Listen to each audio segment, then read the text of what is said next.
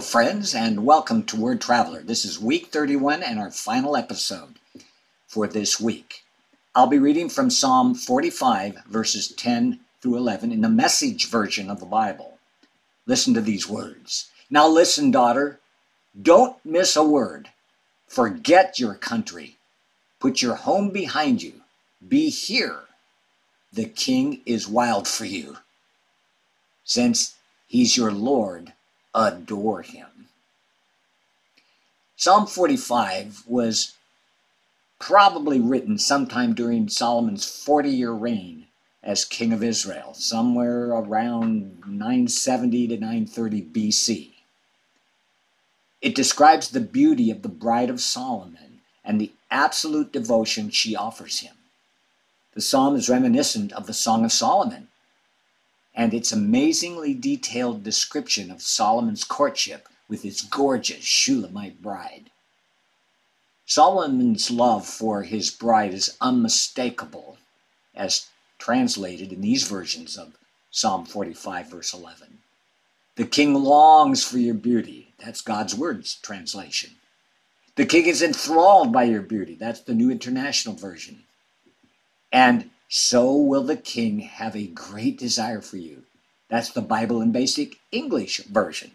But I especially like Eugene Peterson's paraphrase of this passage in the Message. The king is wild for you. You could say the king is nuts about his fiancée. And why not? She's the woman of his dreams. There's only one thing this woman of inward beauty must do. She must be here for her king. Forget your country and your home. Put it behind you. Be here. The king is wild for you.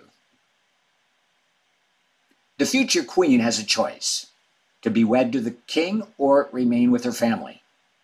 A new home or the old one. The choice was hers. Marriage is like that.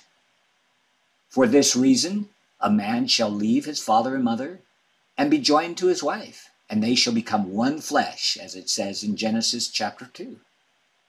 You can't be married to both your spouse and your parents. You must leave one to have the other. You must be here if here is where you want to be.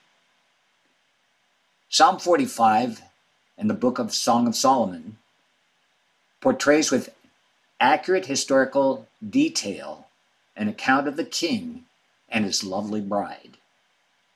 These sections of Scripture also contain present-day application. One could say you are the lovely Shulamite bride. You are beautiful in the eyes of King Jesus. You are his dream come true. He's literally wild for you. You are described in the book of Revelation as the bride, the wife of the Lamb, who soon will be made ready, adorned for her husband. Revelations 21:2.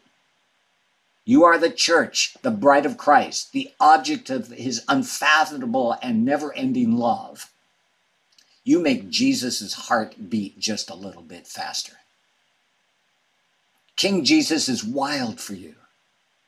Like the bride of Solomon, there's just one thing you must do. Be here, if here with Jesus is where you want to be.